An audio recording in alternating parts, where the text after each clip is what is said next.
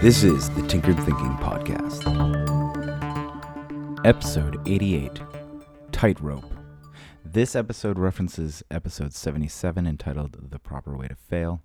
If you'd like to understand that reference fully, check out that episode first. For a moment, imagine being a tightrope walker, high up with no net. How would we manage our concentration in this situation?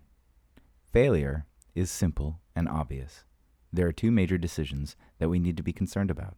Too far in either direction, and it spells disaster.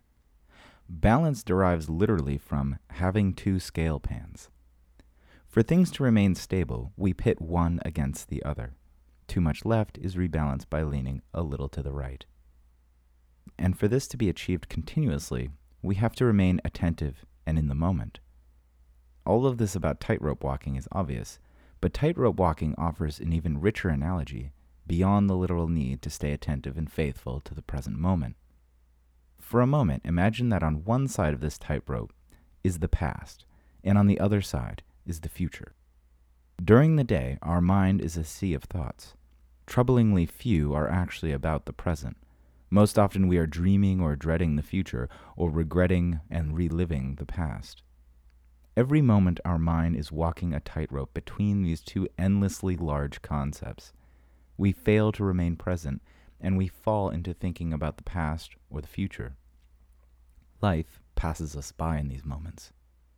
But neither can or should be vilified. Like the pole to fall on either side of the tightrope walker, the present requires the future and the past, balanced against one another in harmony. And our ability to exist in the moment requires balancing all that we have been and all that we have experienced against all that might happen and all we might be. By this balance, we can nullify the past with the possibility of the future, build the future with the lessons of the past, and achieve a virtuous canceling with one leaning against the other, leaving us squarely in the present. We've all learned how to balance enough for daily activities, but anyone can admit that it would take more learning and practice to reliably walk an actual tightrope. The case is the same when it comes to staying in the present moment. We all have the tools and some experience, but doing it reliably on command and consistently requires more learning and focused practice. Are we going to look at the tightrope and just say, I can't do it? Are we going to make an excuse of having too many thoughts, too much chaos, too many emotions? Or are we going to take action, try a strategy, try something, try anything to keep balanced? This is the Tinkered Thinking Podcast. Thank you for listening, and be sure to visit our website at tinkeredthinking.com. As always, and like everyone else, please subscribe. And if you'd like to support this work, please visit the support page.